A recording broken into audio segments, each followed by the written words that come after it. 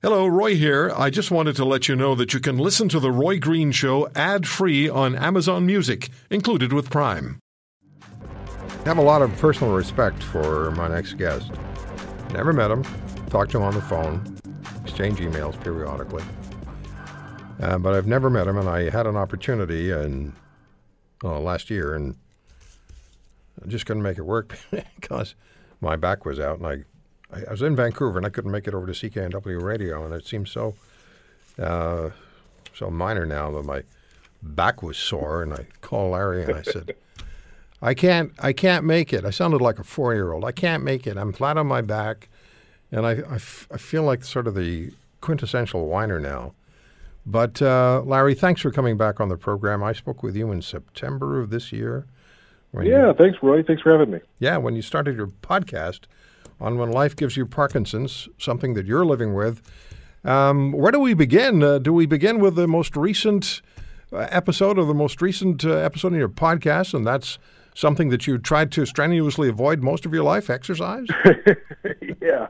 So it's funny, when they give you the diagnosis, they give you a prescription for levodopa-carbidopa, which is the standard medication for Parkinson's, and a strong recommendation to find an exercise routine. And I've not been one to find any joy in exercise my whole life, and so that was probably the hardest thing to swallow for me. Yeah, you want me to do what? Yeah, right? Exactly. Don't you mean eat a lot more chocolate? Well, I will tell you, when I looked at that photograph of you in the Global News story, you look like you know what you're doing. You got those boxing gloves up, and it looks like, you know, I could put a caption underneath that you're going to be the headliner in a major fight night. Well, good. So I fooled everybody. Let's talk. Yeah, let's talk about how life has progressed for you since you were first given the news, and since you've actually shared with us the news, us, the greater us, and what's been happening with you and your health and the path that you've been following. Well, so one of the big issues I've been encountering this fall is sleep. For about 3 months, I was getting about 2 to 4 hours of sleep a night, and that's it. So I tried a lot of different things, and we did an episode on medical marijuana, and I tried that. Didn't really help me, but I know it helps a lot of other people. We've tried melatonin, we've tried light therapy. In the end, the thing that really worked for me was they increased my dosage of my Parkinson's medication quite significantly, and it helped with. We have fine motor skill issues with my right hand, so it's hard to grab things. It's hard to write. It's hard to twist the top of a pickle jar and things like that. And with the increased medication, that got better, and so did my sleep. So I'm now getting 6 hours of sleep tonight, each night, which is great. But I experience, like, today is a bad day for me. I woke up with cramps in my feet and my toes and my legs and my hands, and they just sort of, jump around from different body parts through the day, and no reason why. Just some days are good and some days are not. And you never know from day to day. No, and what you don't know is when you wake up and you've got this new pain, is this a thing that I'm going to deal with for today, or is this a thing that I'm going to have to figure out for the rest of my life? Yeah. I think I should have asked you, first of all, I should never assume that people know what Parkinson's is, but in a sort of a brief synopsis, what is Parkinson's? And it took 7 months for you to be diagnosed, right? Well, actually, all told, probably 9 years before, I've had it for 8 or so years before they diagnosed me in August of last year. But it is a progressive, degenerative brain disorder. It's a movement disorder. Essentially, we all have brain cells that produce dopamine. And dopamine is this chemical in your brain that allows you to initiate action. I have lost over 80% of my dopamine-producing brain cells, and that's what happens to people with Parkinson's. By the time you're diagnosed, you've lost about 70 to 80% of your dopamine-producing brain cells. So the medication I take is actually synthetic dopamine, so I can initiate movement. But I have troubles walking. I have troubles with my fine motor skills, there's it's a collection of symptoms. We call it a disease, but it's really everybody's Parkinson's evolves differently. So while I have a tremor, other people don't. While I have problems with my gait, walking, some people never experience that, but they may have really bad depression and anxiety and apathy, and those are also telltale signs. It's just a reminder of how complex an organ the brain is. It's like the command center. It is the command center. Everything that goes on originates up there, and we all live with the consequences. What has it been like for you to share your Parkinson's experience? When life gives you Parkinson's, when you share this on a weekly basis with Nicky Reitmeyer and people at large, what's that feel like? You know what? It's I was nervous at first because somebody said you're opening the kimono, and once you do that, you can't close it, and that's a little uncomfortable at first, but. Yeah. I guess you get used to just being out there for everybody to see, and the response has been tremendous. And I'm hearing from people all across Canada and around the world, people who have Parkinson's, people whose fathers or mothers or sisters or brothers have Parkinson's, and it's really gratifying to get the support that I've been getting from the Parkinson's community and from just my peers across the country. And around the world. I mean, it's for me, the goal here was to raise awareness of Parkinson's because there is no cure. We don't really know what causes it. There are some cases that are genetically, connected, but most of them aren't. And we need to do a lot more research. And until people start telling their Parkinson's stories, we're not going to raise awareness of Parkinson's to the level where we can raise enough money to find these cures. Your sixth installment in the podcasts was Popping Pills, Swapping Stories, inside a Parkinson's support group. Talk to us about that, because I'm sure, and one of the things that people who have a really serious health issue that they're dealing with, they can feel very much alone. And if there isn't anything around, or if they're not easily able to get to some level of support, that loneliness can become extremely difficult to deal with. So talk to us about this, the swapping stories and then the popping pills aspect of it. Yeah, well, so I'd never been to a support group, never been to counseling really in my life until I got Parkinson's.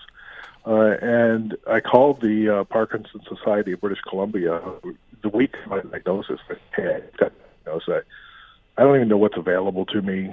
I'm just like grasping for straws. And they sent me a list, and they have this newly diagnosed Parkinson's support group. And I'm like, well, it seems like could be people like me trying to figure out what's going on.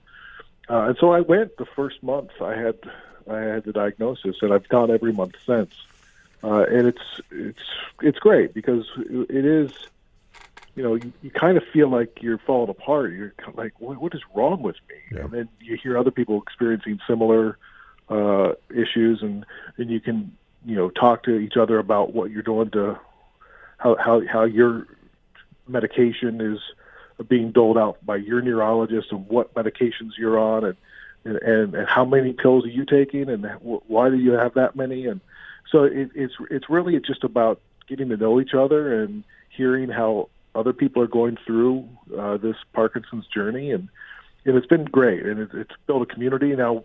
Even outside the support group, we'll get together and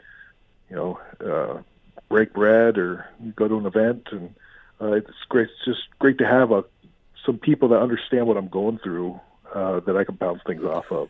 And the podcast is an extension of the support group. Well, for sure.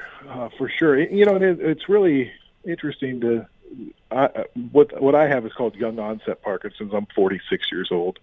Michael J. Fox has young onset Parkinson's. But it's getting to become more popular. But the services are geared to, for the most part, for older folks in their 70s and 80s, and And so that's been a challenge. And my wife and I talk about that quite frequently. That we need to figure out how to better serve the young people with Parkinson's and their supports group, their support systems. Like my wife would love to join a young onset Parkinson's support, care partner support group, but there really isn't that. Yeah. You know, I 18 years ago, they diagnosed me, and I've shared this with you, with coronary artery disease, and I had a 99% blockage of my left anterior descending artery, which is also known as the widowmaker. They managed to get that down to zero, fortunately. But what was so important to me was be able to go to this group at McMaster University that was put together of cardiac patients, and it's called Mac Turtles. And I have no idea what it was about, the title's about, and I never asked. I didn't think I wanted to know. But it was extremely, extremely important to have people with you, and families tremendous and so crucial.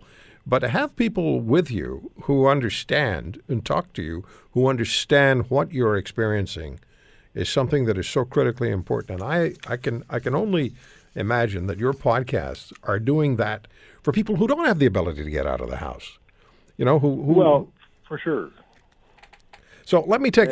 I'm sorry, Larry. Let me take a quick break, and we'll come back and we'll talk some more, and we'll remind people how they can subscribe to and follow Larry and his podcasts.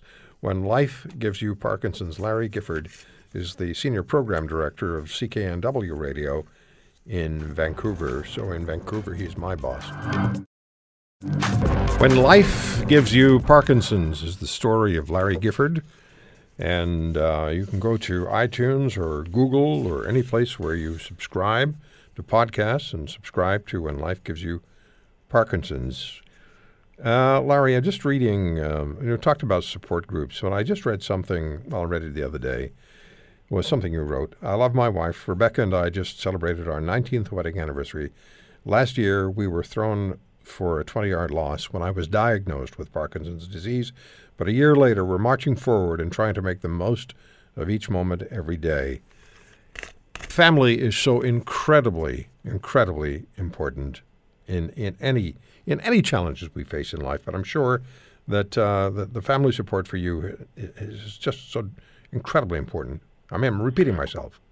Well, it is. I mean, it's my wife and my son are huge supporters of mine, and they keep me motivated, and they keep me marching forward and positive, and keep me active, and it's why I want to come home from work every night, and why I hate leaving to go to work in the morning. But it's we're all experiencing this. When you get diagnosed with Parkinson's or any disease, really, it's not just for the person who's diagnosed. It affects the whole family, and so we're all trying to make sense of it and find our new way. And one of the things that we're going to do is in 2019 is we're going to start doing some more traveling, because that's when I talk to folks who've had Parkinson's for 10 or more years. They're like, I wish I would have traveled more. So we're going to go to Florida for a while, and then we're going to go to Japan in the summer, and we're going to start knocking off those bucket list things while I'm still mobile. Yeah, what a great idea. And when it comes to being mobile, how do you get through the daily activities, the day-to-day activities? While I'm speaking with you, I have this picture in my mind of the person who has just been diagnosed, diagnosed with Parkinson's, and is listening to Larry Gifford and saying, is this the path that I'm going to be following? So but how do you get through your daily normal activities? Or is anything normal anymore? Well, I mean, I'm sorry, I shouldn't have put it that way. It's not. No, I guess it's my new normal. It's I still can do everything I could do for the most part. It just takes me a little bit longer. I walk with walking poles now, with both hands, for balance and to keep me upright and to keep my arms moving. Because one of the symptoms of Parkinson's is you stop moving your arms when you walk, and sometimes you have trouble with the gait. And I'm trying to relearn how to walk a little bit. My brain forgot to go heel toe with my right foot, so I'm in physiotherapy with that. And and then at the office, I'm still focused on radio and listening to things and air checking people and coming up with great ideas. And I'm still able to do all that. I can't type as fast. I can't take notes as well, but we just adapt and get somebody else to take the notes and figure out a way. And then you use technology as best you can. Instead of a mouse, Sure. I'm going to try to get a roller and just little things to help you along.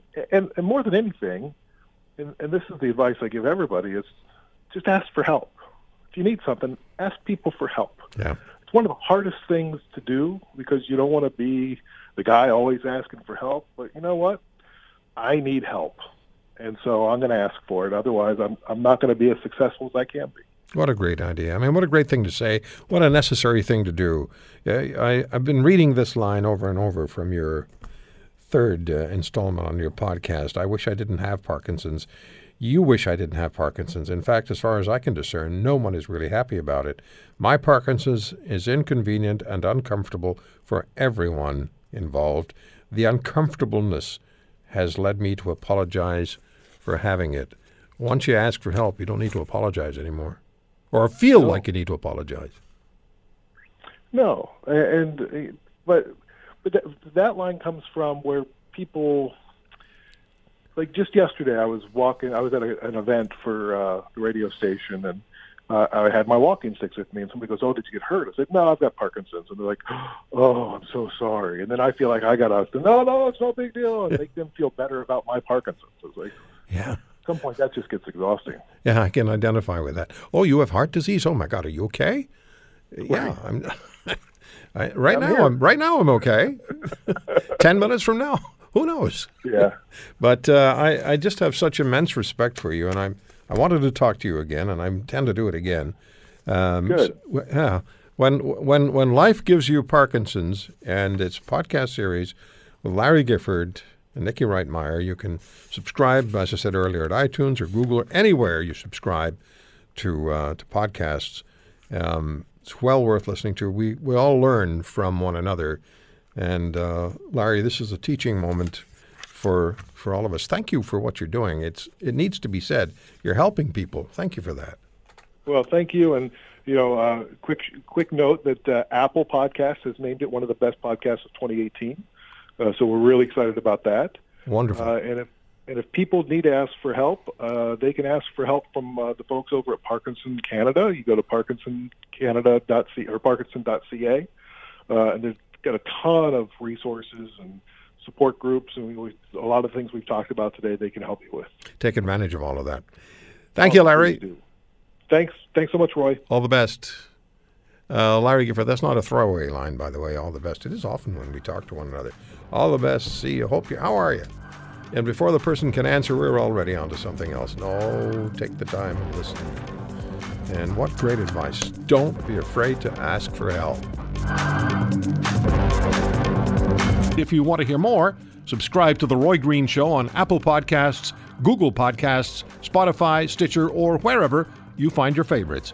And if you like what you hear, leave us a review and tell a friend. I'm Roy Green. Have a great weekend.